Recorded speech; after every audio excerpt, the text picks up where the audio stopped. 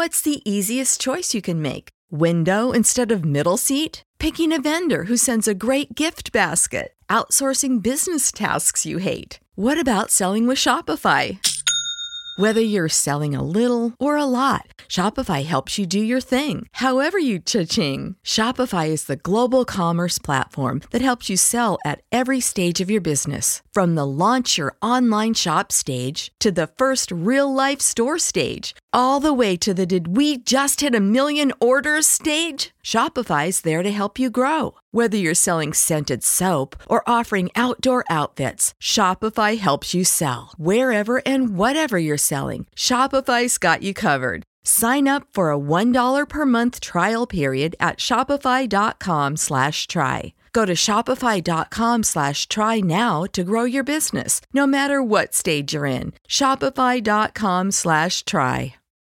When you need mealtime inspiration, it's worth shopping Kroger, where you'll find over 30,000 mouth-watering choices that excite your inner foodie. And no matter what tasty choice you make, you'll enjoy our everyday low prices, plus extra ways to save, like digital coupons worth over $600 each week. You can also save up to $1 off per gallon at the pump with fuel points. More savings and more inspiring flavors make shopping Kroger worth it every time. Kroger, fresh for everyone. Fuel restrictions apply.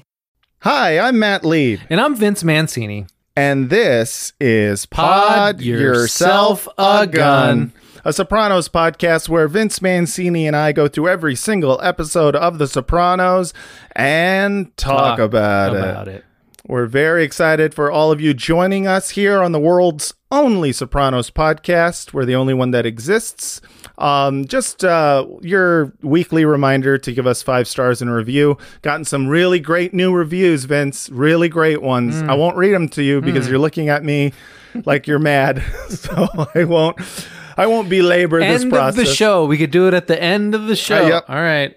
Yeah. But anyways, it's fine. I'm used to it. Thank you for the 5 stars and the reviews. You guys have been wonderful.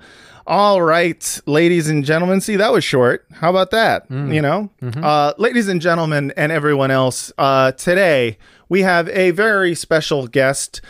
You know her podcast because we have had her counterpart, Rachel Fisher, on a couple of times. And today, this is the first time we've had the other half of the Hollywood Crime Scene podcast. Ladies and gentlemen, welcome Desi Jedeikin. Hi, I'm really excited to be here. I've been dying to get on the show. So I've heard from Rachel that you are a Sopranos fan.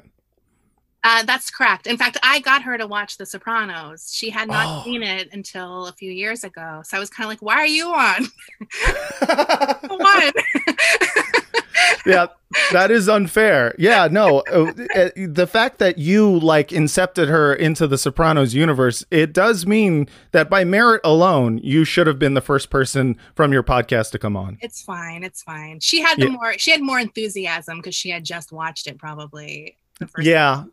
Yeah. She was very excited to be on the podcast, mostly because The Sopranos is a good show, which I think we can all agree with. When did you first start watching The Sopranos? The first time I saw it, because I've watched the series a few times through, was sort of at the end of the run. I had to catch up. And then when the final season, or part 2 of the final season was happening, I had caught up and was sort of watching it week to week. Yeah. Which is sort of what I tend to do. Catch up, and then I have to suffer week to week at some point. It's so not worth it. It's like one of those things I've realized that I will wait until a TV show has long since been spoiled for me before I decide to watch it. Yeah, I listened to last week's episode and I kind of agree. I can't remember who said it about spoilers. I don't really give a fuck about spoilers. If the show's good, I'll watch it. It doesn't matter to me. Completely agree. I mean, if it relies completely on surprise, where if knowing the surprise ruins the whole show, that wasn't a good show. Because what is one plot point reveal? That's kind of how I feel. It doesn't. I mean, sure, it's great if it happens and I'm not spoiled, but it doesn't really upset me that much. I like an occasional surprise. There are some things that do. I mean, The Sixth Sense, that was a nice surprise for me. No, but then you go back, if you know it, it actually makes the movie Like it adds a wrinkle to the movie of stuff that you didn't notice the first time. It doesn't ruin the movie. It adds like another dimension to it. I watch The Sopranos episodes like twice every time we do the show. And the second time is usually not like, it doesn't feel like a chore to watch it twice. I'll say that. Yeah. Yeah. And knowing who's going to die, knowing who's going to die and who's going to live. I mean, it's kind of like, I don't know. You kind of just assume everyone's going to die. That's just, it's a mafia show. Why would you go around, I can't believe someone from the mafia got killed.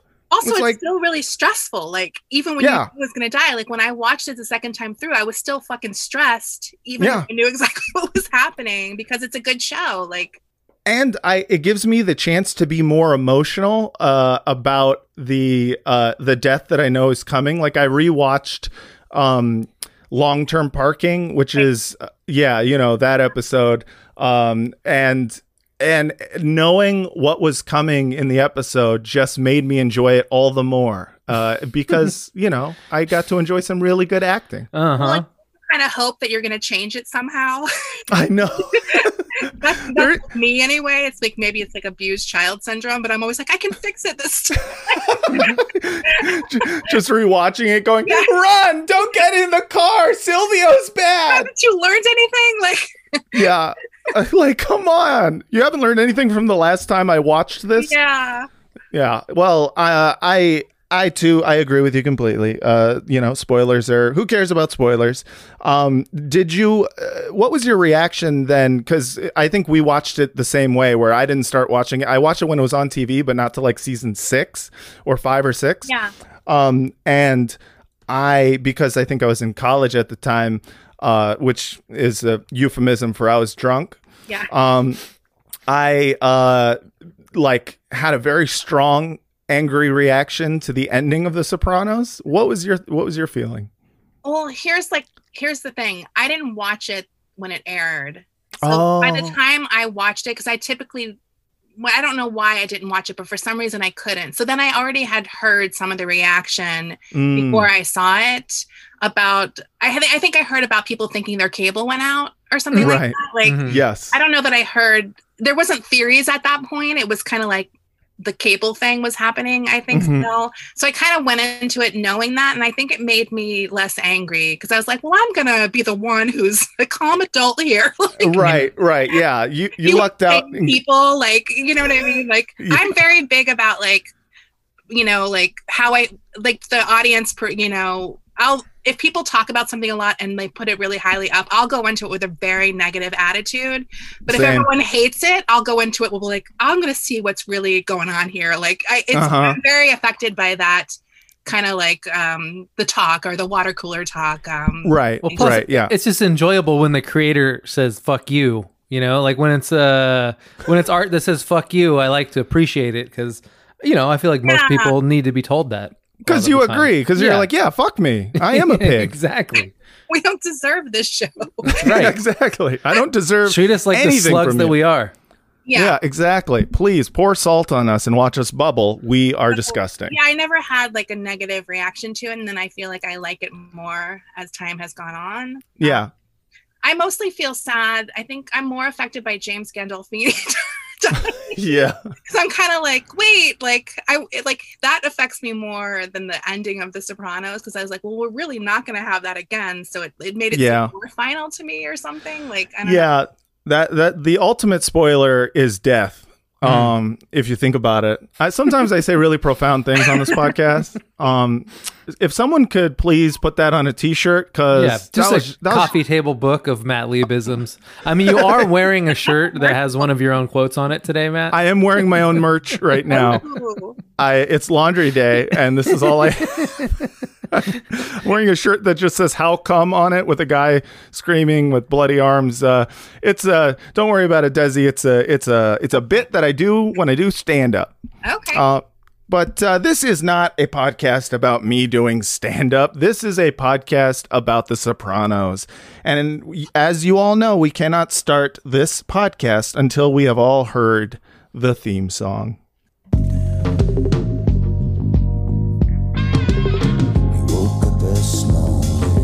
Pod.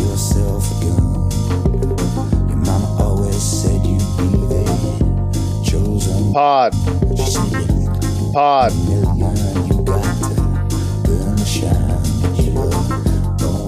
Podcast.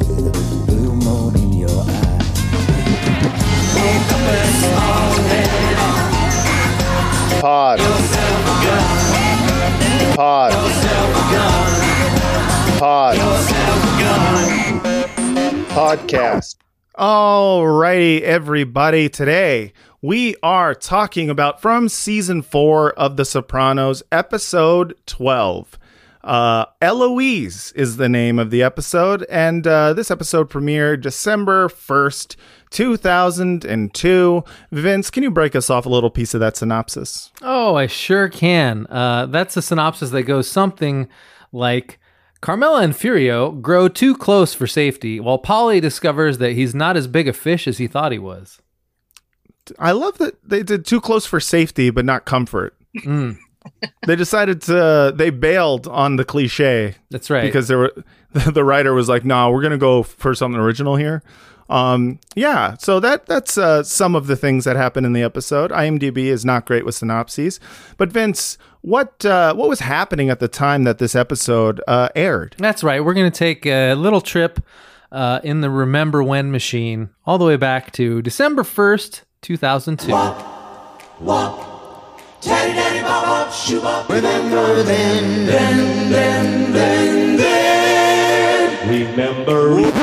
Remember when is the lowest form of conversation. Yeah, a lot of things happening this week back in 2002.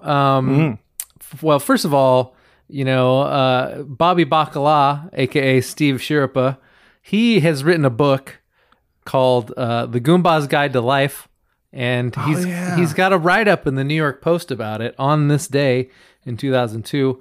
Wow. Soprano star Steve Schirripa says he's stunned at the success of his book, A Goomba's Guide to Life, which he co-wrote with Charles Fleming and which was ranked 178 on Amazon.com as of late Friday. I knew it was Pretty funny, good. but I didn't know if it would catch on, says Schirripa, who plays Uncle Junior's driver enforcer, Bobby Bacala, on the series. I thought people would think the book was a Goomba pamphlet, but it's my guide to life and how I got through it, Schirripa said. I had Michael Imperioli and Tony Sirico, who's the ultimate Goomba, read the galleys. And when Tony gave me the thumbs up, I knew that was it. So is this a self-help book for like... Oh, just wait. Hold on. I'm cracking a stereotype here, showing that a Goomba is more of an attitude, he said. He's a guy who loves his family and friends and isn't a gangster. What? I love it. He's I like that he's reclaiming it. It's like, no, this is our word. Yeah. And yeah. This is the G word. This is a guy who loves family, is not a gangster, and dresses nicely. He's an early proponent of anti-Italian, going against the anti-Italian racism or whatever. Yeah. He's like the first, I think it's called the Antipasta Defamation League. That's right.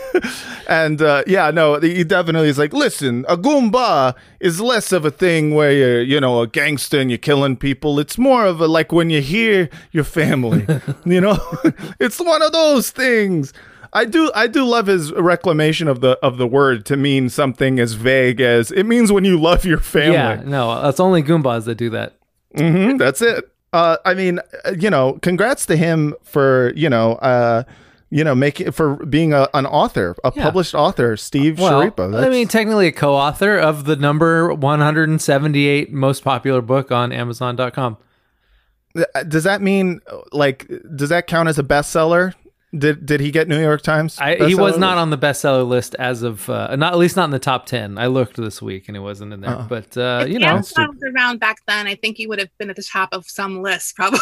Oh yeah, for sure. I mean, unfortunately, it was like at the top of the Goomba's Guide to Gifts.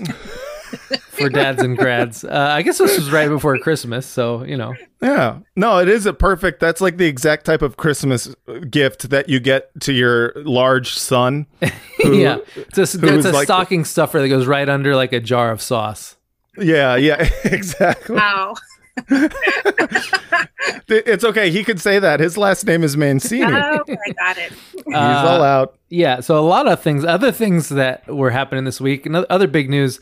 This was the week that the Central Park 5 were cleared by new DNA test evidence. Oh, wow.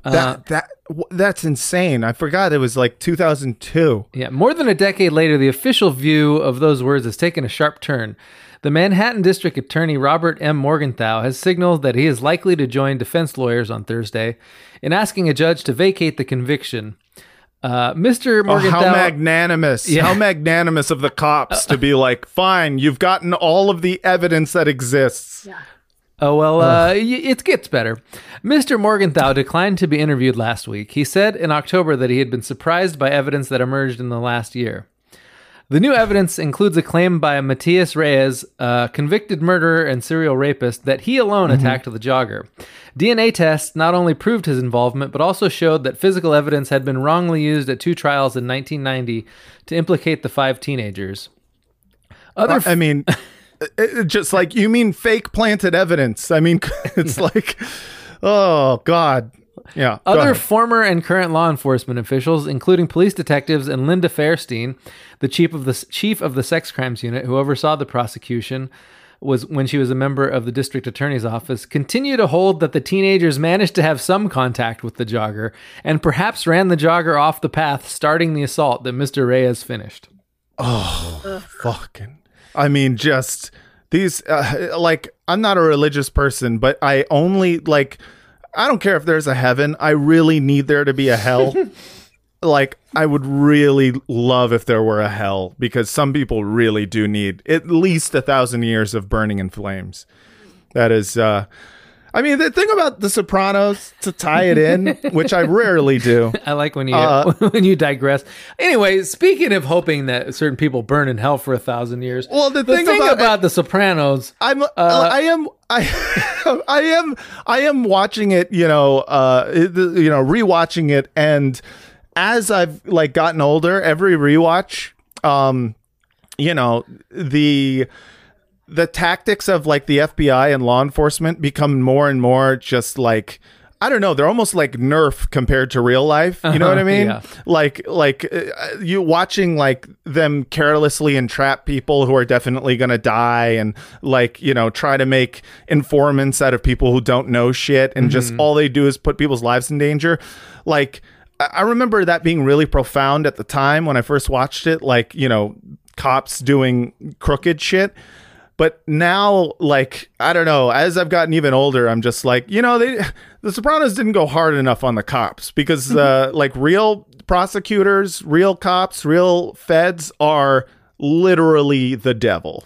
And well, that's why we have the mayor of Easttown. They showed her planting those drugs on her stepdaughter. I don't know what that is. Daughter-in-law. She's trying to get custody. You don't know what the mayor of Easttown is? Is that a new show? Do you even watch Prestige TV, bro? I watch The Sopranos. Well, show some love for Kate Winslet. It's the show everyone's watching because there's nothing else on, basically. Yeah. Is it? Good. Oh, is it the got show? Accents though. Is it the going show over to the Wawa to get some water and stuff like that, dude?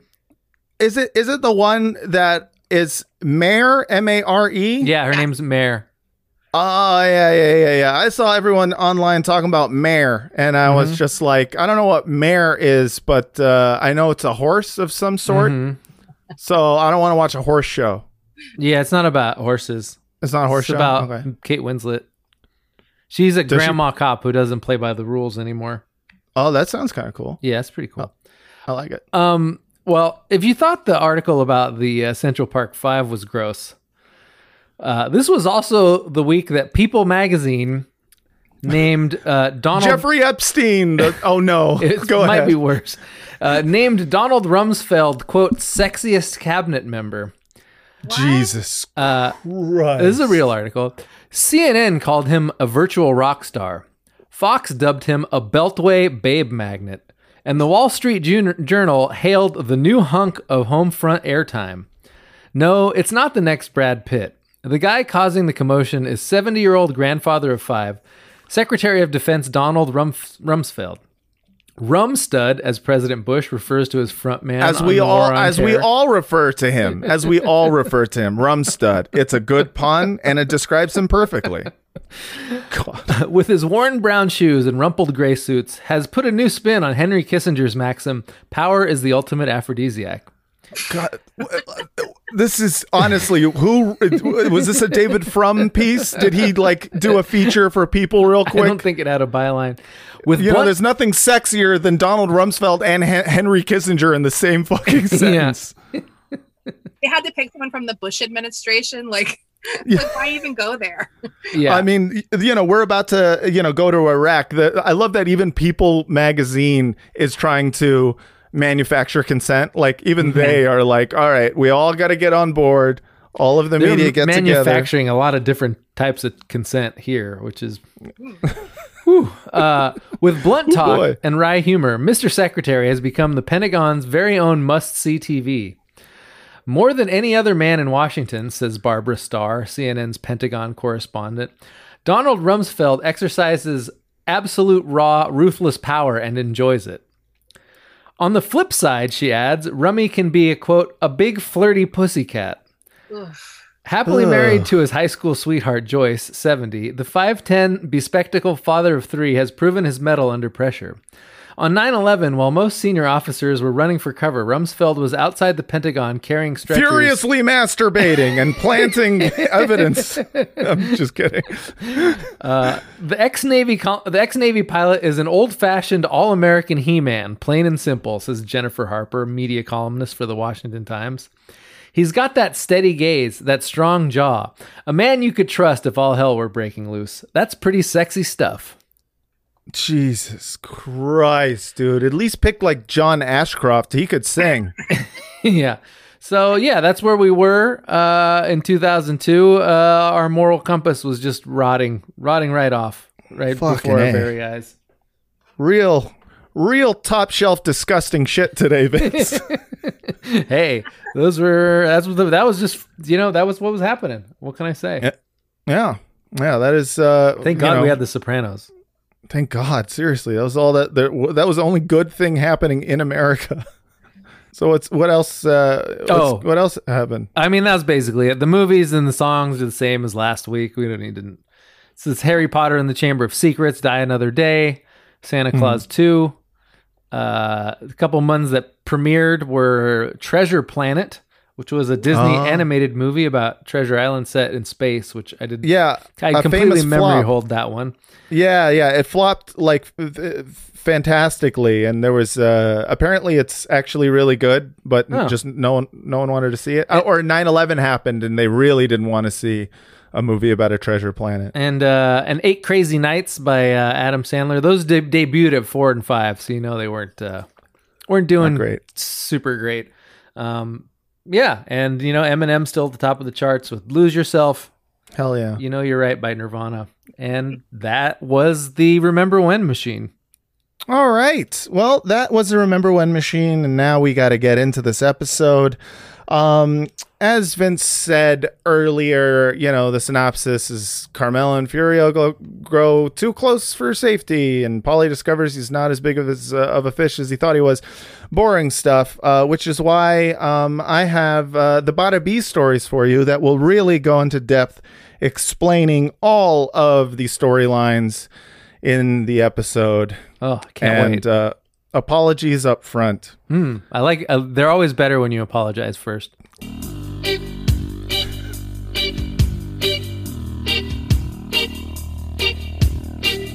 God. Young AJ, he's reading an essay on Billy Budd. Paulie's mom keeps talking, makes Minnie crash her car. Furio, here's Tony, call Carmen an awful name. He's angry and almost pushes Tony into helicopter blades.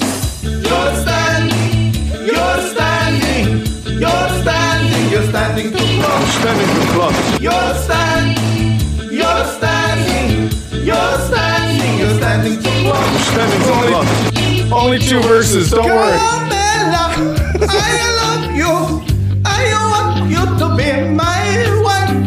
You help my mamma mia. They got the best floor tiles. I leave the country, go back to Italia.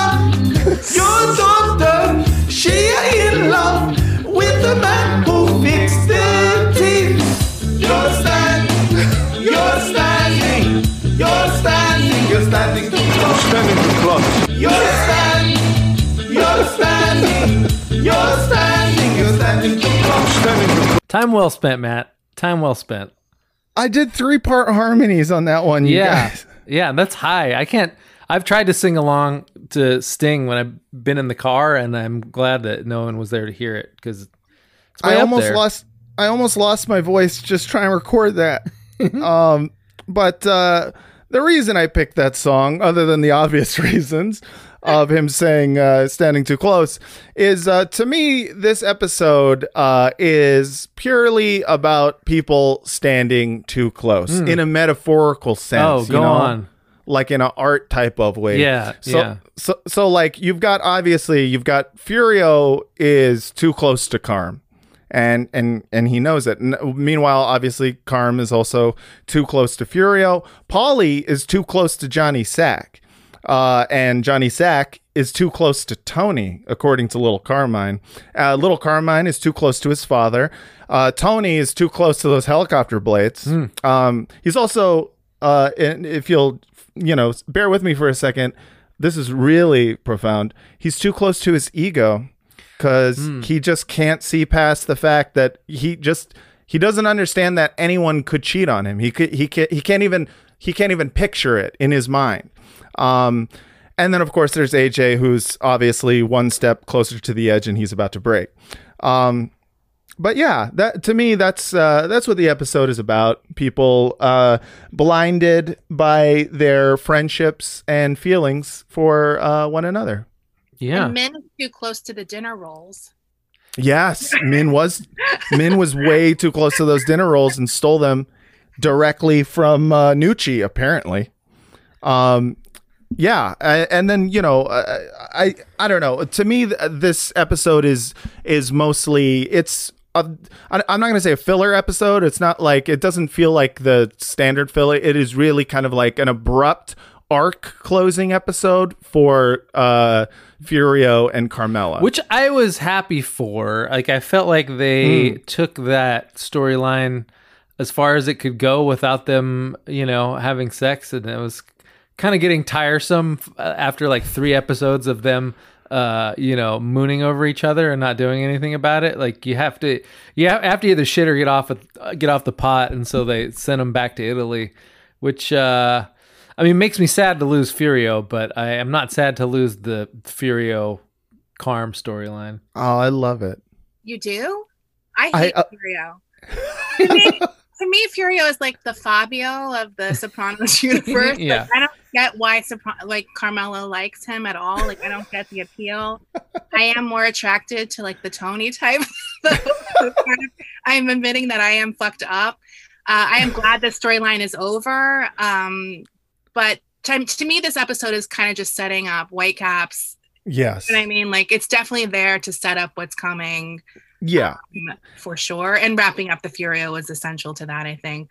I mean, like, I think we said this on another episode, but like Furio was a very good character at the beginning when he's like this nice, kind of affable, like Italian meathead who sort of bursts all the Italian guys' bubble by being like exotic and weird to them. But then when they turned him into, like you said, basically the Fabio of the Sopranos, it was kind of like, all right. This guy was much better when he was like murdering people, and then because it was a contrast to that kind of dorky European. Yeah, Maron, it smells like a heaven in here.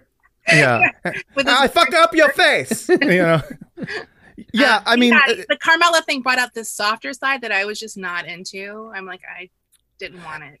Yeah, I agree. When he was agree with that. he's like a sociopathic murderer in a gloriously tacky silk shirt, that's pretty awesome. But when he's just like a fuckboy in a silk shirt, you're like, well, that's just kind of like standard fuckboy stuff, isn't it? Yeah. Yeah, they turned him into like some guy on the cover of a romance novel for sure. Right. And it appeals to like middle-aged women, I think, like that type of guy for sure. They're kind of safe, like in a way. Yeah, and I think for me, what I like about the storyline a lot, because I do agree with you that it definitely is. He's a far cry from who he was when he was introduced. Yeah. Actually, for example, like in this very episode, when he's watching Tony like cheating on Carm, and there's a woman next to him who's like, "Do you want to go upstairs with me?" Like, my expectation for that like interaction was for him to be like, "Fuck you, you're a whore," or something like that. But he was just like, your expectation was for him to turn into a Russian all of a sudden. Yeah. I can't do a perfect accent. Fuck you, you's a whore. I can't. But yeah, but instead he's just like, he's very like, no, it's okay. But what I enjoy about it is it's specifically for Carmela Soprano's story, which is like she's so good at reacting to the situations that her feelings have put her into, like she's, the way she reacts it isn't just like, oh, I'm like in love and she's like floating on a cloud and whatnot. It's more nuanced than that, because her anger when he leaves in this episode, she just takes out on everyone else. And it just like, it gives Edie Falco a chance to really, I don't know, delve into this character of the suburban mafia wife. Well, and she also doesn't get the chance to like twist the knife into her daughter very often. And and you can, and like in this episode when they're going back and forth, you can tell like, oh yeah, she can definitely put you in your place if she wants to. Mm-hmm. Like, yeah, it's a great Carmela episode because she really gets to play opposite of what she's feeling inside almost the whole episode. It's so contained, but we kind of see her rage almost throughout. Like once Furio leaves, she's just angry about everything that's not Furio, but it's all about that, which I think is like more about her ticket out than Furio. Even it's like I think you're right. It is definitely her ticket out, even though it's like to any like rational observer, you're just trading one mafioso for another. Like, it's insane. But that's who she runs into. Like the only other person was like the priest before, right? It's like, and none of these relationships are viable if she left Tony for them. Right. It wouldn't even be a possibility. Like. Yeah, but he's a mafioso that appreciates the smell of the olives on a nice summer day while he's, digging a trench in his grandfather's yard or whatever. And they have to do like a Michael Corleone and like move back to the old country together or something. But never I do think. And then she'd be like, God, I'm so fucking tired of him always digging up a handful of rich soil and asking me to smell how fertile it is. If he does that one more time, I swear to God, I don't know the difference between fertile soil and dirt. Why are you making me smell it?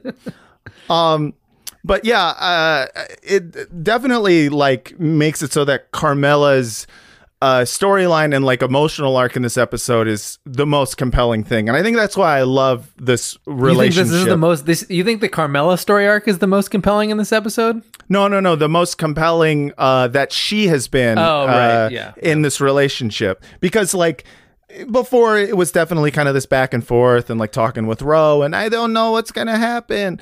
In this one, just the sudden like going from they have a date set up to he's left the country is fucking crazy. And I have a clip of the very first scene we see with Furio finally entering the house after like 2 weeks of deciding to not come in for random reasons.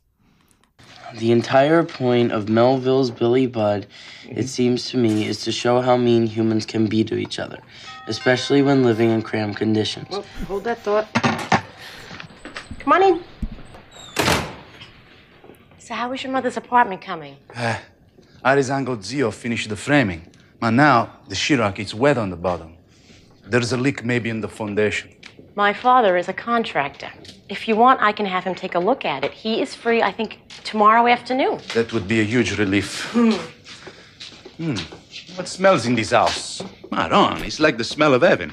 Homemade scones. My son loves them. Well, that's all there is for breakfast is fat and carbs?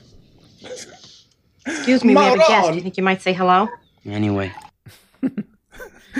It's like the smell of heaven. Like, I mean, I love that he's laying it on thick. And he's like, I go to a sleep with the fish, and I wake up in the sky with the heaven. All of a sudden, why does it smell like a scone? So later in that scene, because like Carmen and Furio are vibing, and I don't know, maybe I'm just a shill for love, but I love to see people like flirting and vibing with each other, and then have it completely crash down when Tony shows up. I think the compelling thing about that scene was just the scone politics, where like Carmen's made these scones, and she's like obviously trying to use them to like woo Furio with, and then AJ turns him down because he's trying not to get fat, and then Furio turns him down, and then the only person who wants a scone is Tony, who comes in, takes one bite of it, and like gives her like a look like, pretty good, huh? And then puts it down, and then and that's all she got out of making those fucking scones. Yeah, I love the contrast where it's like when you get into a relationship where you start hating everything about them. Like, she's so repulsed by Tony, and I was repulsed by him eating that scone too. I was like, you motherfucker. Like, just the way he ate it and then put it back down on the plate like a fucking pig. It was just, you could sense her rage at the whole scene of it. Like, it was so funny to me. Tony is very funny to me. Yeah, like, hey, it's great job doing that wife stuff here in the kitchen. And it's just so, she doesn't want it at all. Like, hey, look, you're exactly where you belong. You did a good job, and now you got a pat on the head like a good woman. Like a good dog. Yeah, I mean, but I think that's why I love the Furio Carm stuff so much, is because of the fact that like you've got Tony and his like weird traditionalism where he's just stoked that his wife is, like cooking and stuff, and obviously wetting his beak on the scones. And you've got this kind of like unspoken little secret between Carmela and Furio, and Tony literally has no idea, not a clue, to the point where he's like, I think, he gets them 2 tickets to Paradise or wherever. Yeah. And then he's Pack just your like, bags, we leave tonight, like literally. Yeah. Yeah, like literally. And then fucking, he says like, listen, I think you need to get away. I think that's probably why you changed your hair. And it's like, fucking, hey, dude, you really have no clue. Right. None. And that continues to the end. He just doesn't get it. Like, we'll get to that later, but. That was such a great moment, because you could tell it was like him mustering all the empathy that he could in his body, because he's trying to use the tricks he's learned in psychoanalysis to understand Carm, and he's just like, yeah, that's probably why you cut your hair. And he's like, wow, dude. Notice her hair.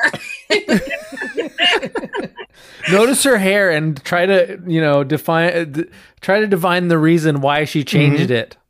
Yeah, yeah. I mean, you at this point you'd figure he'd learn at least some psychoanalysis just by osmosis alone. Yeah.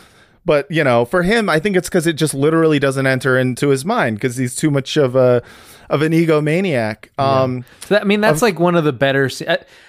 There's a lot of great scenes in this episode, and some bad ones too. Like, I think the scene between Johnny Sack, Carmine, and Carmine's son at the golf course is like one of the worst scenes that I've seen on The Sopranos. It's like they're trying to do so many different things in the middle of that scene. Like they're trying to differentiate like Carmine Jr.'s motives from Carmine, and Johnny Sack's. They're all trying to play each other in this like 10-second scene. Meanwhile, they're trying to do like casual golf stuff. And it comes off, I don't know, it was just a bad scene. Like they're trying to do 20 different things, and the scene doesn't breathe. Home that little Carmine is jealous, basically. Yeah, right. In such a ham-fisted way. And then Big Carmine, or whatever the fuck his name is. His name is Big Carmine. Yeah, starts hitting things with the golf club. It's like, what the fuck?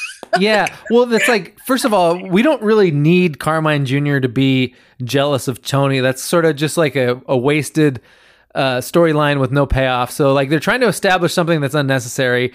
And then they do like the weird golf stuff. Like we don't see Johnny Sack hit the ball, but we see him react to hitting the ball for some reason. So weird. He randomly in the middle of this, like of little Carmine blowing up the negotiation because he's jealous for no reason.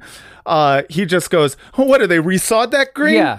It's clearly like he hit a bad people never played golf before wrote this scene and thought maybe someone there would have known. Yeah. I think he originally hit a shot there and they cut it out for time, but then they left the reaction for some reason. And it was like, why? How are you having him react to a shot that we didn't see? And no reason. And then Carmine is pissed about his golf shot like 3 minutes after he hit for whatever reason. And he like Yeah. Well, he gets a mulligan, you know? The mulligan, yeah. He got a mulligan, he hit it, then Johnny Sack hit it. Johnny Sack reacted to his own ball, and then Carmine smashed his club against the ball washer for some reason. Like a super delayed reaction. It's like they just wanted to, they found a really clunky way of throwing a wrench into the negotiation and kind of prolonging this storyline. I mean, really, that storyline is only useful in leading to the end of the episode, right, in which Johnny Sack makes it abundantly clear that he wants to take out Carmine. Yeah, like Johnny Sack's motive had a payoff and it was clear there, but like Carmine Jr. is just in that scene to drop malapropisms and then have like 4 changes of emotion in like 10 seconds. To be fair though, everything that Lil Carmine says ever in The Sopranos is gold, and I love it. Yeah. I love that he is like... I thought it was a little creaky this time. A little creakier than last time. I love all like malapropisms. By the way, is it malaprop or malaprop? I think it's malapropism, I believe. That's how I've heard it. But then I heard someone say malaprop.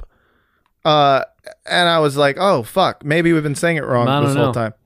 But like I like at one point he goes, he's an old fashioned guy, very allegorical. You know, I'm not really entirely sure what they meant to do there. But I just love when he gets words wrong. Man after my own heart. But yeah, moving on. I mean, that storyline in general is just it's just a long build up to get to Johnny Sack wanting to murder Big Carmine. Oh, I have some trivia though that I've never pointed out before as we've talked about Carmine, I don't think.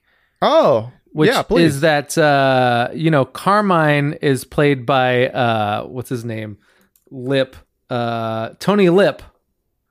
And Tony Lip. The Lip? Tony Lip. Who was the driver for the classical pianist Don Shirley, which was the basis for Green Book, which was shut the fuck up! Which was written by Carmine's actual son, Nick Vallelonga. What? Really? Yeah. Oh, that's there we go. He was the one who taught that pianist how to eat fried chicken in the car. Exactly. Yeah. He taught him, what it means to be a black man in America. Low key though, I really enjoy that movie. There's just something about it. No, here's the thing. That was a movie that and the only thing offensive about it was that it was up for awards. Like if you just saw that movie and you're like, oh, this is a Peter Farrelly movie, you'd be like, oh, that was a fine Peter Farrelly movie. But then the minute someone's like, hey, let's give it Best Picture, you're like, wait, what? No. Yeah, like whoa, what are we doing here? This is too far, guys, too far. Well, that is interesting bit of trivia. But getting back to what's happening with Carmela at this time. Carmela has this scene with Furio in which you feel like, okay, this is it. This is finally them. They're gonna hook up or they're gonna kiss or whatnot, because we've had multiple scenes now in which they've gotten like real close and then someone is like interrupted. Mm-hmm. But then they just decide to do that again in this scene. And I feel like this was, I think for me, when I first saw it, I was like, I think we're closing the book on this whole thing, because you're only watching as Furio gets more and more angry at Tony. Tony's in the car with him right after the scene where where she doesn't want the tickets for some reason and calls her a moody bitch. Yeah. And Furio's like has this look on his face, like, I don't know, but like maybe you guys aren't attracted to him, but I think he's like, it was kind of hot. Like, I was like, oh yeah, defend her honor, dude. That's fucking sick.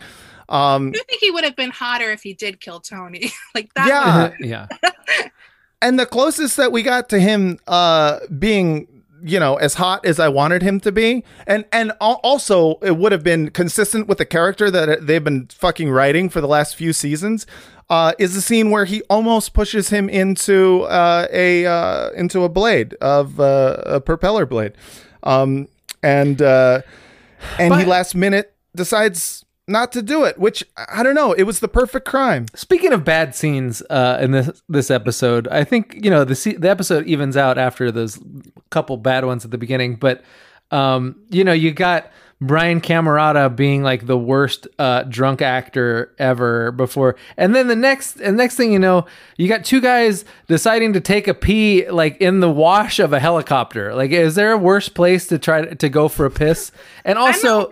I that's what I kept thinking of the whole time. I don't know about physics, but I was like, wouldn't that just like spray all over? Yeah, like their piss would be going all over each other. They're standing right by the blade, no matter how drunk you were. It's dumb. It depends on what side of the blade. On one side of the blade, like it'll definitely blow into your face, but on the other side of the blade, it'll pull the pee out. Well, that was the thing. Like if that was what was happening, they should have had him, comment on it somehow. Like, oh, look at that stream, or the other way. Like, yeah, I'm setting the world record over here. Yeah. But yeah, it is strange. I mean, for me, it's like. It's worth it for he's just a regurge. I like when he says regurge. And I also I liked him like looking at all the pieces, seeing the perfect crime taking place. The only thing I didn't like is that like he didn't push him in, because like I think that would have been consistent. That would have been the most consistent thing, crime of passion and whatnot. Of course, it also would have ended the show, so I could see how that'd be a problem. Maybe Tony like trips on a rock behind him, and then Furio goes head first into the blade, and and then instead of going back to Italy, he gets decapitated by a helicopter blade. Low key, that actually works just as good. And that maybe is something that should have happened, because Tony is too drunk to remember that Furio tried to kill him. He's like he hasn't put the pieces together because he's drunk or whatnot, and so like he just kind of goes on.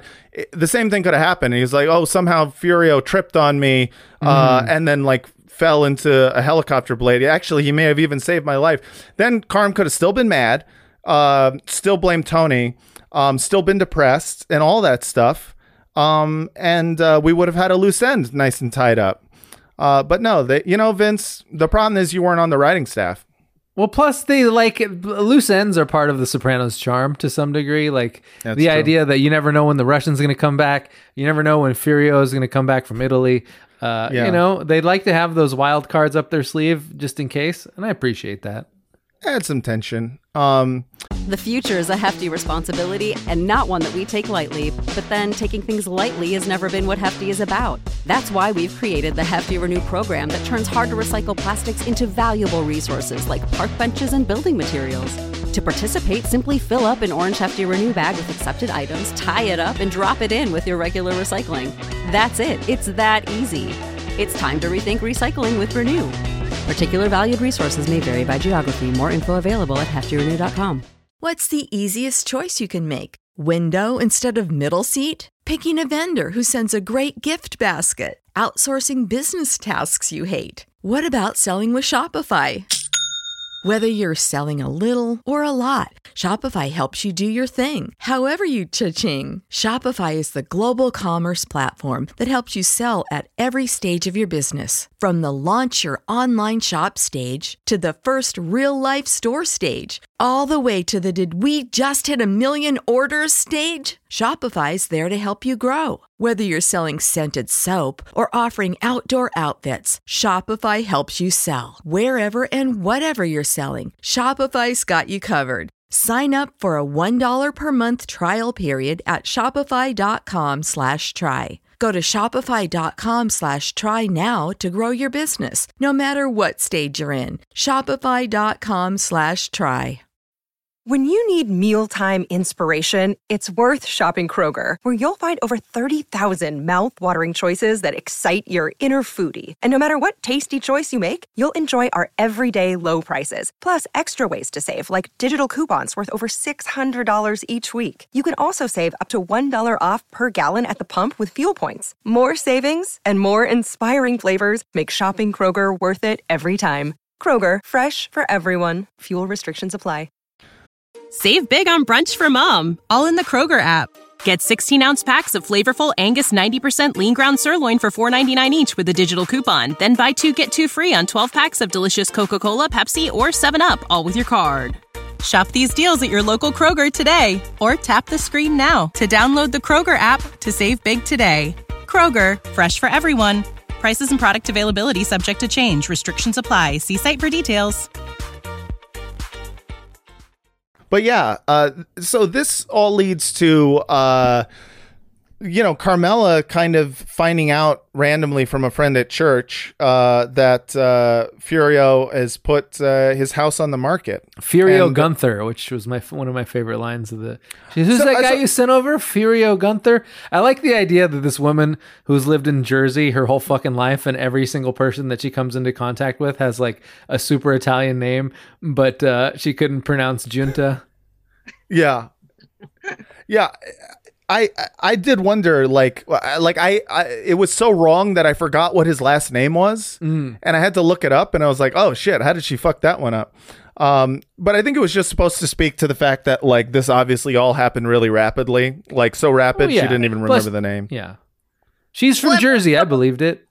What was nothing to this woman was everything to Carmela, and it was just tossed off. This information was tossed off to her meaninglessly. Like, yeah, just completely devastated by it.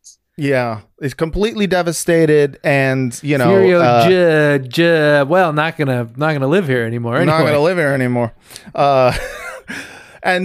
So it causes her to kind of spiral, and she goes from earlier having scene with Meadow in which they both like sigh about love, and like that scene to me, I mean, I feel like we're only talking about the bad scenes, and I feel like, don't worry, we're getting to the good scenes. Right. But there was that scene where I think Meadow, the scone scene was brilliant, I think. That's very true. But Meadow is with Carmela and talking about Finn, and Meadow says some men just need to go at their own pace. Mm-hmm. And then there's this pause, and Meadow says, "It's amazing, isn't it?" Some men have to move at their own pace, Med. It's amazing, isn't it? And I have no idea what she's talking about. Is she talking about men going at their own? It just felt like such a non sequitur, or were they looking at a juggler or something nearby? It was anyone. I don't know. It was weirdly timed. Like if she would have said it right after, and not waited. The pause is what throws you off. The pause ruined it. Yeah, yeah. The pause is the thing that I was like, what? Why? I don't understand it. I also like the name, excellent Sopranos name, Finn DiTrulio, because they love doing that with all the people, all the characters of Meadow's generation. They like try to give them the waspiest names. So yes. Meadow, Soprano, Finn DiTrulio. Yeah, it's great. Yeah, and he's like the perfect avatar for like 4th generation Italian whose family has gone straight and been successful. And so we get to learn a little bit more about Meadow's living situation in Colombia, and it all leads to this dinner scene, which is, I think, my favorite in the episode, in which a discussion of Billy Budd takes place with AJ Soprano. Did you like Billy Budd? It was okay. My teacher says it's a gay book. Oh, that is ridiculous. I've heard that before. That was written when? The 19th century? Yeah, I didn't even know they had fags back then. AJ. No offense. I'm not gay. You're not? No. This stuff is pervading our educational system, not to mention movies, TV shows. What stuff? This gay nonsense they're teaching. I am sorry, but Billy Budd is not a homosexual book. Actually, it is, Mother. I saw the movie, Meadow, with Terrence Stamp. Terrence Stamp was in Priscilla, Queen of the Desert. I don't know about that. But Billy Budd is the story of an innocent sailor being picked on by an evil boss. Who's picking on him out of self-loathing caused by homosexual feelings in a military context. Oh, please. Okay. Oh, what's the difference, huh? I'm just saying it's ridiculous how everything is being sold as homosexual nowadays. Leslie Fiedler has written extensively on gay themes in literature since the early 60s. Billy Budd in particular. Well, she doesn't know what she's talking about. She's a he, Mother, and he's lectured at Columbia, as a matter of fact. Well, maybe he's gay. You ever thought of that? It just goes to show, moms, they really only start worrying about, think of the children when they're not getting any, and they're, as soon as their potential lovers move back to Italy, then it's all about, all this trying to recruit my kids kind of stuff. Well, she clearly doesn't. She's clearly made Furio Billy Budd and Tony happen. She can't have them being attracted to each other. Yeah. Yeah, it's interesting because it's like he reads as gay, I think, in kind of an American way, you know what I mean? Like he's a svelte, lean Italian man with long hair, which in America, is like very brightly colored silk shirts. Yeah, if you're not gay, you're Italian. It's like it's one or the other. And so I do think there's part of her that is defensive of Billy Budd because Billy Budd is just Furio, and like the mean boss is Tony, and this idea that it would even be possible that that Furio's gay, just because it's entering her mind. It must enter her mind the fact that he just ran off, maybe he was gay or he didn't stay for the color tile date. Yeah. I mean, that would mean he was gay. If he was more into the decorating. That's true. It was very confusing for Carm, She's got a lot going on with that. She's got a lot. I like that Tony's kind of the better ally in this scene. Mm-hmm. And he's really funny and charming. Everyone clearly likes him. He's making jokes and and she's just off the rails, annoying, over the top. She's clearly dealing with some anger issues here. Right. Yeah. He's found his place to be someone who is trying to defuse this tense situation that's tense for no reason. And he's just hey, so what if it's gay? Live and let live. Gob and let ghoul. And he's it's nice to. I always love seeing Tony in that kind of situation where he's not the one who's emotional and he's not the one who's acting completely on pure impulse. And it probably infuriates Carmela even more to see everyone liking him. It's no, he's the fucking problem, not me. And she's also punishing Meadow the same way that she was punished. When no one ate her scones, she's somehow internalized the anger and refuses to eat any of the chicken cacciatore or any of the food that Meadow has prepared. Yeah.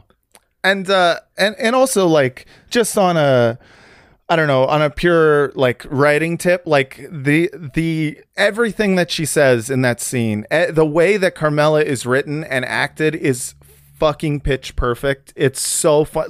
This actor was in Priscilla, Queen of the Desert, and she goes, I don't know about that. Yeah. That is the perfect response. That is a page taken out of real Italian suburban mom life. It just felt so real.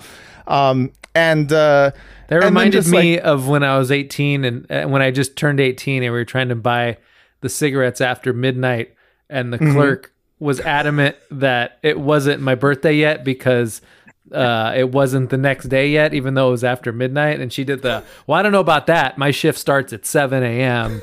So, and you're trying to speak logically. He's no, you don't need to know about that. That's a fact. That's exactly what I said. Didn't go over well. Yeah. You didn't get those cigarettes. Nope, did not from her.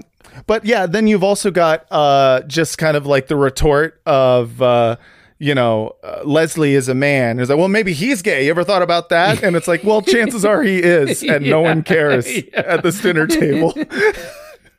It's so funny. Meanwhile, Meadow is also, again, they write these like, I don't know, like upper middle class adolescent asshole liberals. college students. Yeah, perfectly. Because like she's doing like the perfect, like, actually, that is what's happening. And I feel like the actually has kind of been that was a whole actually scene. Like that entire scene was just a symphony of actuallys. And like in the recent, in our recent cultural context, like actually is supposed to be this like mansplaining thing, but it really, I think, does derive like in a non-gendered aspect from like just college know-it-all like liberal kids. Yeah. Like kind of actually like it's I'm sure that men do it more or whatever, but like to me, I was like, this is just a perfectly written character. This Meadow kind of being like, actually, Mom, who never finished college, I've learned because I've read some books. Yeah. And it's like when they're kind of in a situation where they're with people who are really wealthy or really upper class. Like Carmela's always so tense in those moments, I think. Yeah, she is. She's a few times in the series, like she shows kind of like open discomfort towards like I guess towards like bowing to people who are supposed to be higher up on the totem pole. Like she got really. I mean, that was like my experience at Columbia too, where you're just like hanging out. I can imagine. You think you're all peers, and then suddenly someone's like an Infanta de Gracia, and you're like, well, shit. I didn't even know what that was until 5 minutes ago. And here we are. Yeah. And here I am impressed with it. Yeah, exactly. And Tony doesn't give a fuck about that kind of shit, but Carmela definitely is bothered by it, I think. Yeah. Because to her, like a lot of that stuff is just, it is kind of like this suburban keeping up with the Joneses type thing where she's like, that's why she wanted Meadow to go to an Ivy League school. And she does fancy herself a reader, like Carmela. Yes. Yeah. I always like that character detail about her. Yeah, she's always, reading a book. I'd enjoy it more if the book always was a romance novel and the cover of it was a guy who looked like Furio. But anyways, so Carmela, goes to a birthday dinner under Eloise's portrait with Meadow and continues having this like drawn out fight with Meadow in which she's just like, she's mad at Meadow for like being in love with Finn, and Meadow's also being a total prick because like she's like, are you just mad because you're old and your pussy's all dried up and daddy's dick doesn't work and you guys just mash parts but nothing can happen? She says something along those lines. And it's funny because like at first you're not on Carm's side because you're like, come on, Carmela, like it's your daughter's birthday, get over it.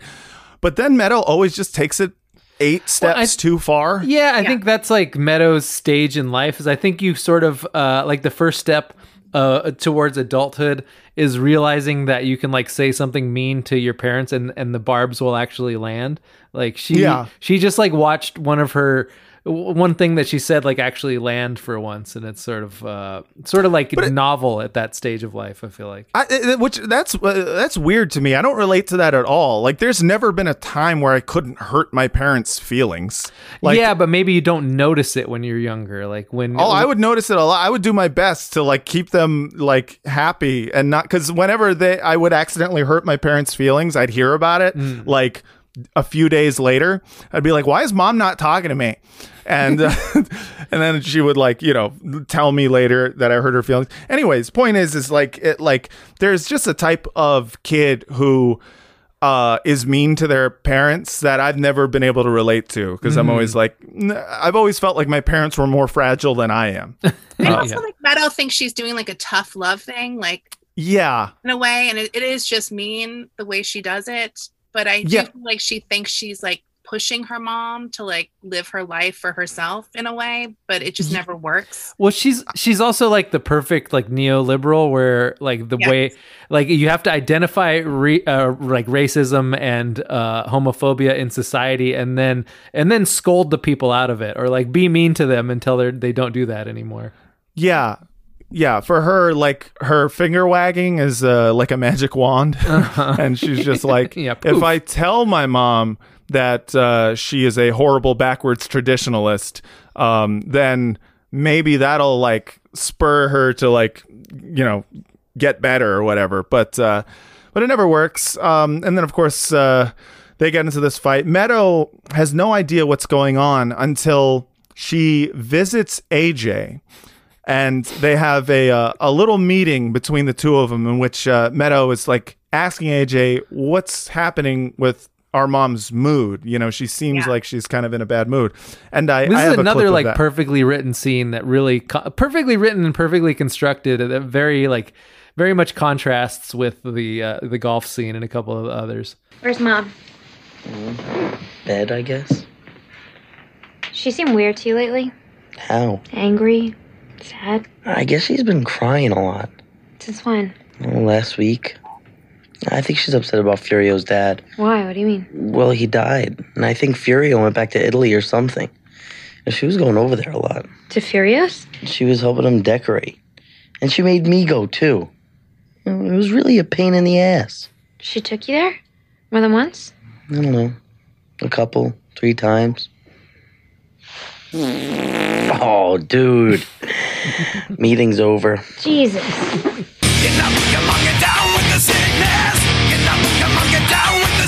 I mean, that's just perfect and classic Sopranos writing to just, have this heart-to-heart and then end it with a fart joke. It's rare that you have a button at the end of a scene like a fart that can work in the context of the character.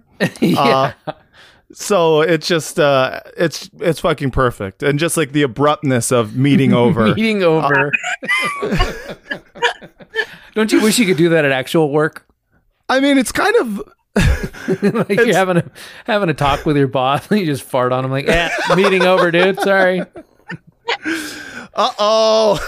TikTok. Meeting over. I shit myself. Oh no! That's how I would do it.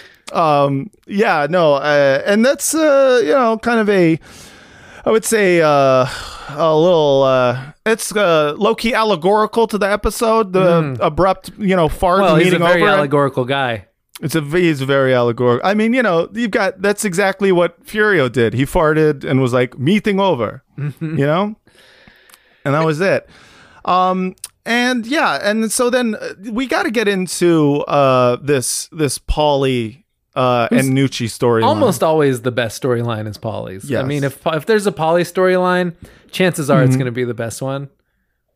It's because that's the thing. When it was just Paulie alone, obviously it was good, very much enjoyed. When it's Paulie and Nucci together, honestly, I could watch that all day. I think that's a spinoff I would watch.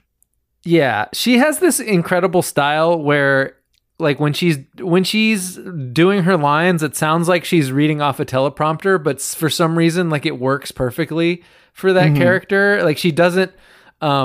She has weird inflections, and she seems to like ignore punctuation in her lines, and it makes complete sense to her for whatever reason. I like all older actors to be really bad. Like, I yes, it makes it funnier to me, or realistic in a way. Like, it works. Yeah, it adds more to the character because you feel like you make excuses for very, very old actors sounding strange because you're like, because old people they're old. They do sound strange. Yeah, they've lived 80 years. What do they need commas and semicolons for? Yeah. And so we start out with like Nucci is in the car with the Golden Girls, Min and Cookie, just jabbering on about fucking nothing, talking past each other like ships in the night.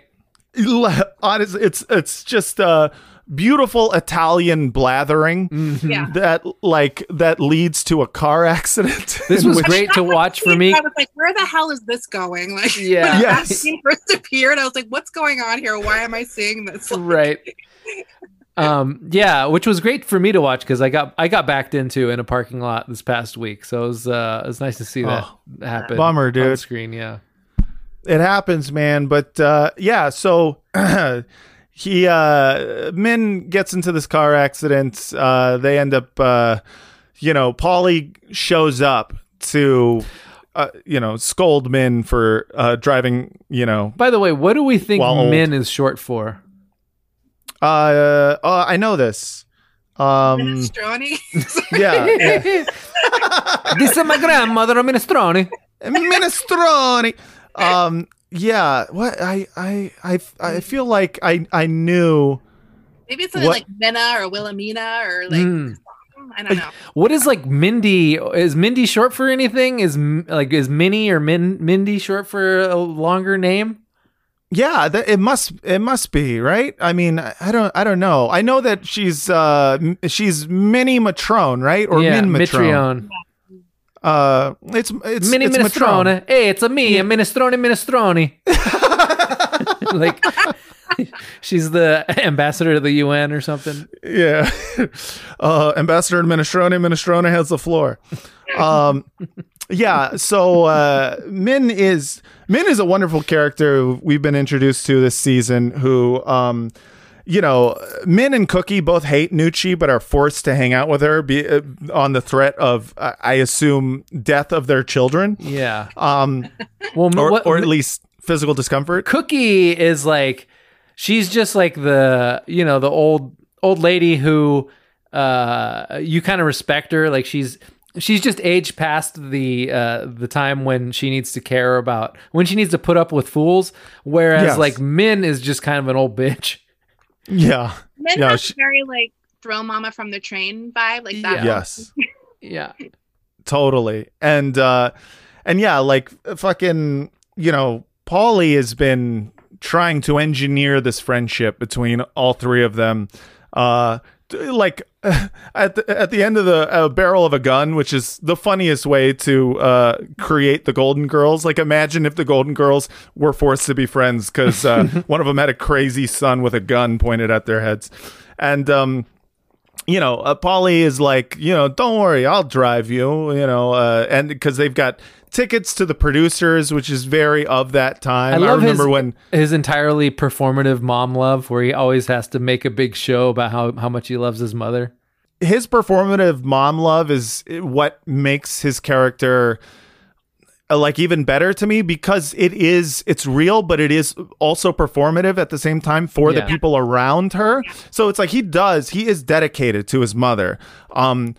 But he also wants people to know that he's a good son. Yeah, he's more dedicated to people thinking that he's dedicated to his I think mother. he's equally dedicated to both. Right. I think he both is that and wants credit. Yeah. Yeah. Well, it's like very social media vibe where you are a good person, but you also want everyone to know what you've done. Or something. Yeah. To just do it in private. Yeah, very much. I love my Asian wife, and you're just like, all right, dude. Like, why are you doing this? The people online they like to let people know that they are good people, and it's kind of we've always said Paulie is this very online character in a way. Like he represents the kind of like black and white world of online where he's just like, he's always the most angry, the most willing to be like, fuck that person forever for any infraction. Right. Over one one tweet. Yeah. Paulie is the embodiment of mafia cancel culture. So he's perfect in multiple ways. But yeah, so then there's this great scene where he's driven them all to a restaurant, or he's driven them into the city to see the producers, and then they're all sitting around. I mean, imagine being so dedicated to looking like you're a good son that you're willing to drive a group of old ladies to the theater. Whew. Yeah.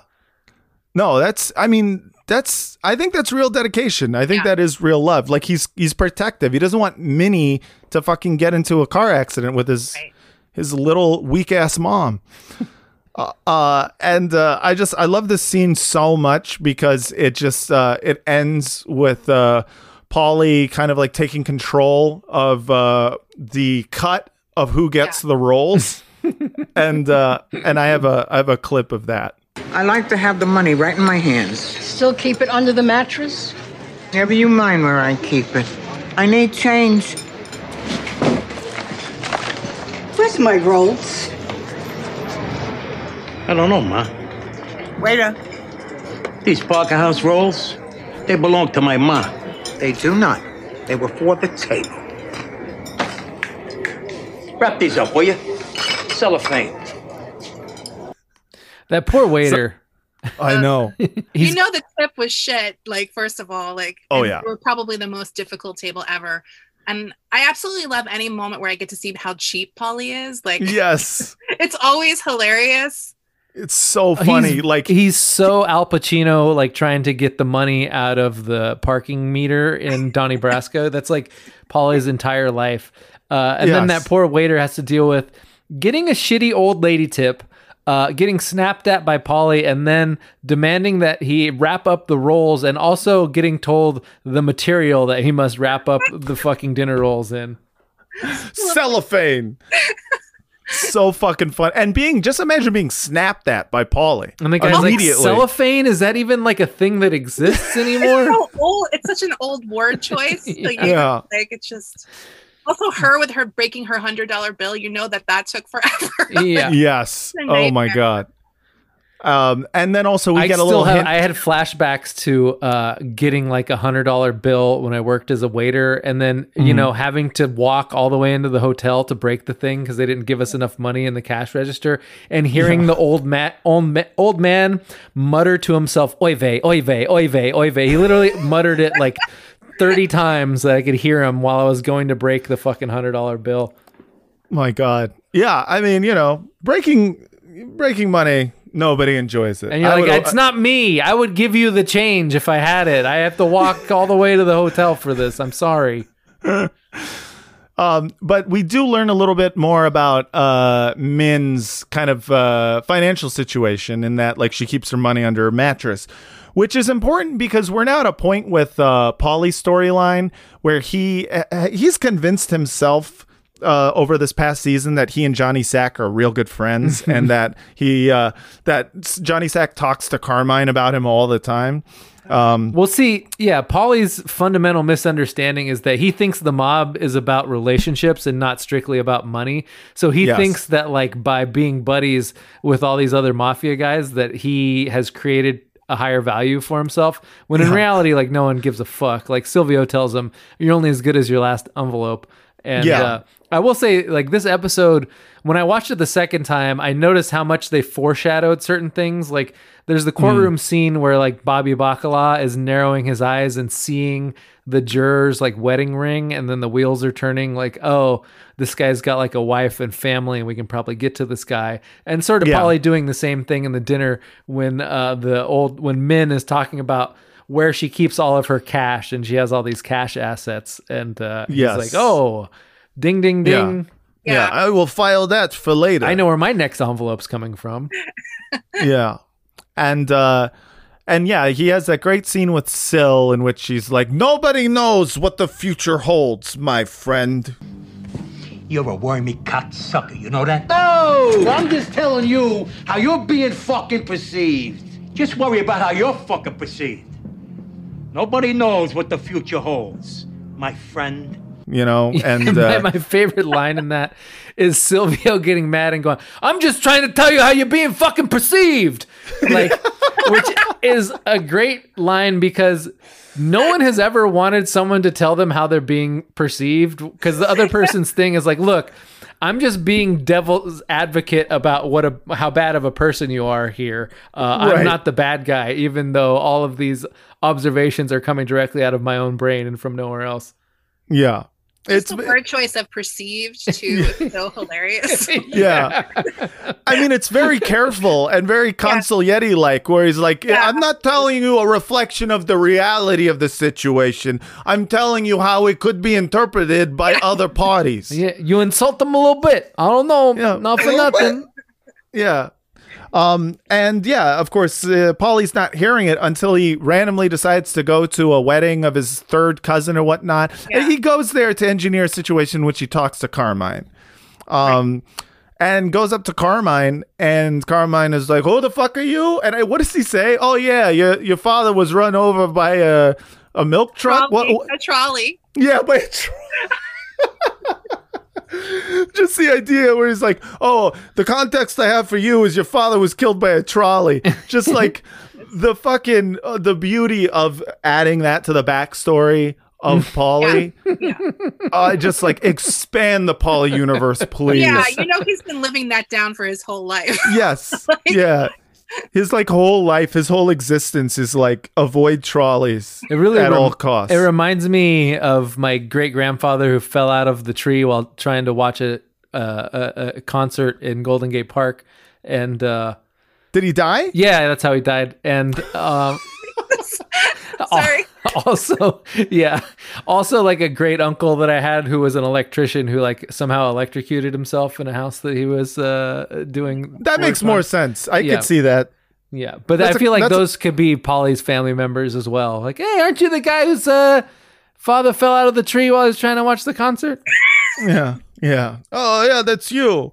So yeah, Pauly reacts to that knowing full well that his entire like vision of himself, the way he has perceived himself, is based on a lie told by Johnny Sack. Yeah. I like that he literally looks in the mirror, like, who am I? other than a very handsome man, who am I? And yeah, starts playing from Milan. Yeah. Turns out I was just a beautiful pair of fenders this whole time. Yeah. And so this immediately leads to Pauly's next scene, in which he is breaking into Minnie Matrone's, I guess, house that she lives in alone. Yeah. And checking under the mattress. And I have that clip. What are you doing? Man, your door was open. I bought you something from my ma. What are you doing? Calling your mother. You got any coffee? You're here to rob me. No. What are you, crazy? Just calm down, okay? You're a disgrace to your mother. Don't set that thing off. You think I'm here to hurt you? You know me since I'm a kid. Help! What are you doing? Help! Help!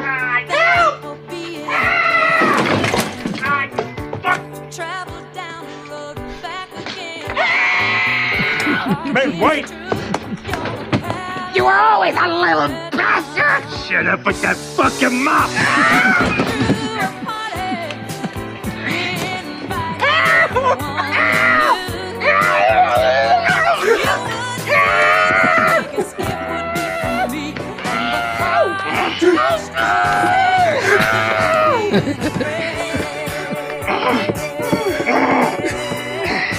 Again, Sopranos ADR guy and Foley operator, just like unmatched. So many good things about that scene. That scene is so fucking perfect. From the fact that he stubs his toe on the way to go kill the old lady. From the fact that he stops her from hitting her life alert button. Yeah.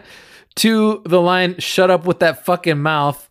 Yes. Great line. And then just the look on her face after when he takes the pillow off and she's got like, you never get a realistic face of a dead person in a show. They're always either like too peaceful or too horrified, where like they really just made her like, her eyes are like kind of half open and she has a really dumb look on her face. Yeah. Like that feels very accurate to what a corpse actually looks like. I heard a funny trivia, like a fun fact about this scene is that Tony initially was supposed to strangle her, but he thought it made him look bad, and that's why they smothered her with a pillow.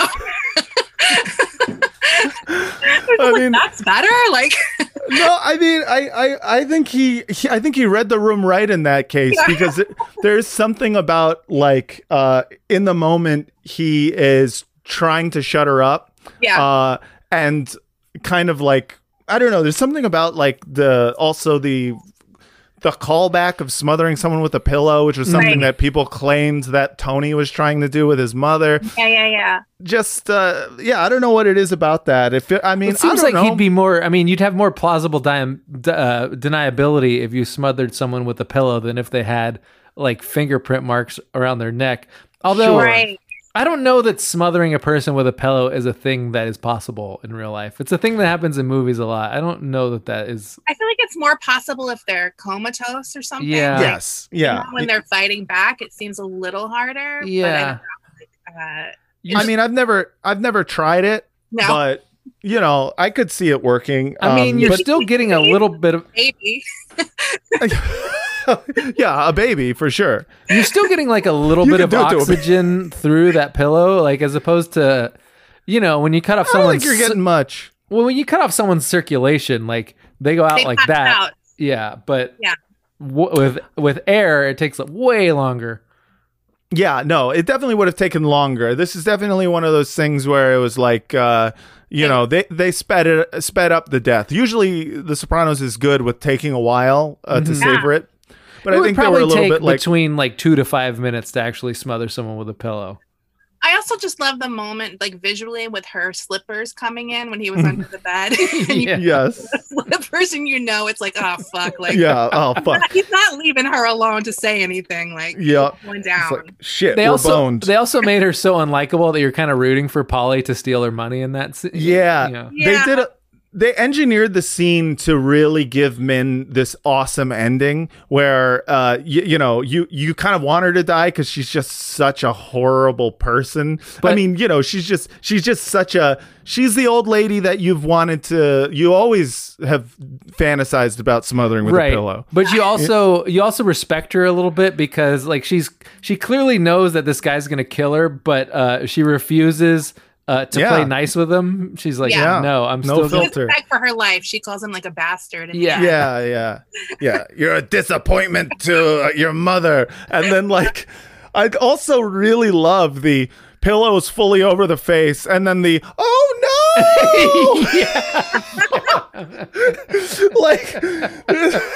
it's rare that I laugh at a scene where an old lady is killed, but oh no, with a pillow over your face. No, with the pillow over the face, like I'm doomed. Like that is just that is so funny. I think the funny thing about Paulie is that he doesn't talk nicer if someone's an old lady, or do you know what I mean? He doesn't have any sense of politeness. He talks softer, but he still says mean things. It's like the funniest thing is like meeting people on their level is just a question of what tone of voice he uses, but he's always saying something horrible. It's so fucking funny, So then Paulie goes over, takes the money. I assume not all of it, but a big portion of the money that he's stolen from Min, and gives it to Tony as a way to. He always keeps a little. Like he always keeps. Of course, he's definitely a guy who keeps the lion's share and doesn't report exactly how much income. Like this dude he has never been honest about any cut, unless he's been forced to be. So that's his way of getting back to the good graces with Tony. And then also, when Johnny Sack calls and Tony's like, I got to take this. He's like, what is that piece of shit? And then we end on Johnny Sack being like, I think we should do something really spectacular for the season finale. And Tony's like, really? And then it ends. I like the way he says "holy shit," like it's like the audience's reaction or something. Yeah. No, I mean it is definitely a twist in that I remember thinking to myself like, but in retrospect, knowing how things kind of like play out, you just kind of. You get to see Johnny Sack go from the kind of like Tony's best friend from New York, the guy who's always like kind of being fair to him into the Johnny Sack of later Sopranos lore. And it's great. But those are episodes for another day. I think in terms of least favorite scene, if I had to think of a favorite scene, I would say it's Minnie Matrone being smothered by a pillow. And least favorite scene, I don't know, probably the scenes where Tony goes up to Johnny Sack and is like, "This isn't what we agreed." And whenever they get into the weeds with the mafia stuff, I always find I'm like the least interested in that kind of thing. I like the emotional journey that these characters take. But that's just me. I mean, some people like mafia doing mafia stuff, not me. Let's see, Vince, do you have a favorite, least favorite? Yeah, I mean, I love Paulie stubbing his toes in the middle of a murder, and And least favorite, I've already said it, is the whole golf sequence at the beginning, which was just trying to do way too much and also poorly structured. Mm-hmm. Desi, do you have like a favorite scene? Yeah, I mean, I'm gonna go with the Min death as well, just because I love comedy with Paulie. Like, his scenes are always so funny. I also just love the line where Carmela says "Sonny Bono," like about skiing. I don't know why that made me laugh. Just because it was so like, what? Like, that's her one skiing reference. Like, but least favorite scene. I mean, I'd have to go. I'll try to pick something different. Just the scenes with Furia where nothing happens. It ended up being kind of frustrating. Like, there wasn't even like an age of innocence, like touch of skin or something. Like, nothing sort of escalated. And I felt like that could have even worked if they just brushed against each other or something. I don't know. Instead, we're constantly edging the whole time, and there's no release. Past the point of that being interesting. Yeah. Totally agree. I would just real quick say that I have a favorite. It's not a favorite quote because there's so many good fucking quotes in this episode, but it's just a very funny moment that I love The Sopranos does, where Vito says of I forget who, maybe it was. I forget it was Johnny or Sack or whatever, but Vito says he put on an Emmy caliber performance. Oh yeah, and I just love when The Sopranos shits on the accolades that they have received. Like later, we're gonna meet JT, who is like this TV writer who is in the program with Chris, and you just see the way they talk about people who write for TV or the awards that television people get, and there's so much derision there, and I love it so much because I picture David Chase behind the cameras of a TV show, not living his dream of being a movie guy. and just like honestly treating the fans and treating the whole process the same way we do with podcasting, where we're just like, time to feed the fucking piggies all their slop. Just I love that about David Chase. Just always breaking the balls of other people who work in television. So big shout out to that. And I think if I had to rate this episode with like a letter grade, probably I would give it a solid B+. Vince, what would you give this episode? I mean, tough one. A lot of good stuff. A couple bad scenes. Overall, I think like a really solid B+. Yeah. Desi, if you had to rate this episode with a letter grade, it could be any letter grade, obviously. Well, I'm going to take some points up for the golf scene. So I'm going to give it a B+, I think. Okay, that's fair. That sounds like a fair grade for The Sopranos. Well thought out. Well thought out and totally fair. And it has been a solid A+ episode of Pod Yourself a Gun. Desi, thank you so much for coming on the pod.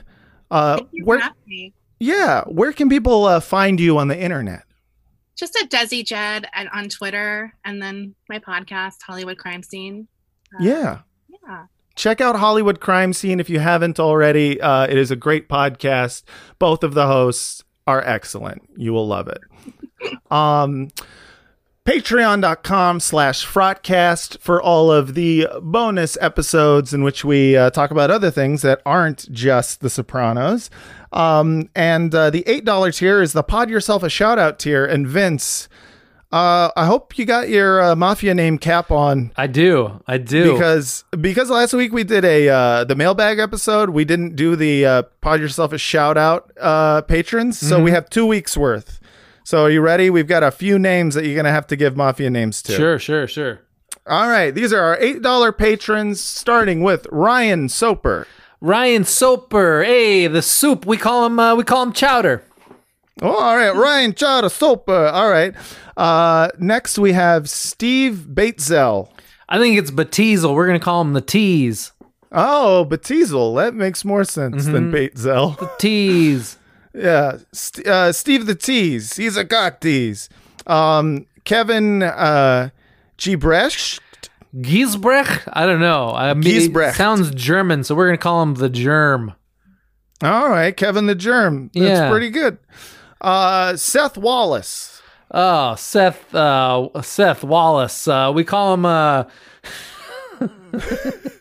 we call him Freedom. We call him Stinky Seth. No, we call him the Funk because he's so stinky. All right. Yeah. Okay. I don't even know how you got there, but I like it. Yeah, sure. Yeah. Then we have Michael James Benson. Oh, bitch. The Michael James Benson. Benson, that's a butler's name, isn't it? We're calling him Mikey the Butler. Mikey the Butler. Mm-hmm. Then David Soda. Soda, come on, that's not even a real name. I think it might be. Yeah, we'll call him Coke. Coke all can. Right, David. The Coke can. Coke can. All right. Yeah, there we go. Sure. We call him high fructose corns, David. All right. 2 more left. We have Shell Shoe. I don't know if this is a real name. Shell Shoe? Oh, that's not a real name. Shoe. Well, Shell. Yeah. The foot will be Bigfoot. We call him Sasquatch. Sasquatch, Shell Shoe, and finally Chris Miller. Chris Miller, isn't he the famous director? We're gonna call this guy Cloudy with a Chance of Meatballs. That's such a long name. We'll call him the Meatball. We'll call him the Meatball. Chris, Cloudy with a Chance of Meatballs, Miller, and Ryan, Steve, Kevin, Seth, Michael, David, and Shell. Thank you so much for being the $8 Pod Yourself a Shout Out patrons. And you can do it too if you're listening. And patreon.com/Frotcast, frotcast@gmail.com for all your questions, comments, concerns. Vince, what's the Google Voice number? 415-275-0030. All right, everybody. Thank you again so much for listening. And until next time, don't stop believing. When you need mealtime inspiration, it's worth shopping Kroger, where you'll find over 30,000 mouth-watering choices that excite your inner foodie. And no matter what tasty choice you make, you'll enjoy our everyday low prices, plus extra ways to save, like digital coupons worth over $600 each week. You can also save up to $1 off per gallon at the pump with fuel points. More savings and more inspiring flavors make shopping Kroger worth it every time. Kroger, fresh for everyone. Fuel restrictions apply. Save big on brunch for mom, all in the Kroger app. Get 16-ounce packs of flavorful Angus 90% lean ground sirloin for $4.99 each with a digital coupon. Then buy 2, get 2 free on 12 packs of delicious Coca-Cola, Pepsi, or 7-Up, all with your card. Shop these deals at your local Kroger today, or tap the screen now to download the Kroger app to save big today. Kroger, fresh for everyone. Prices and product availability subject to change. Restrictions apply. See site for details.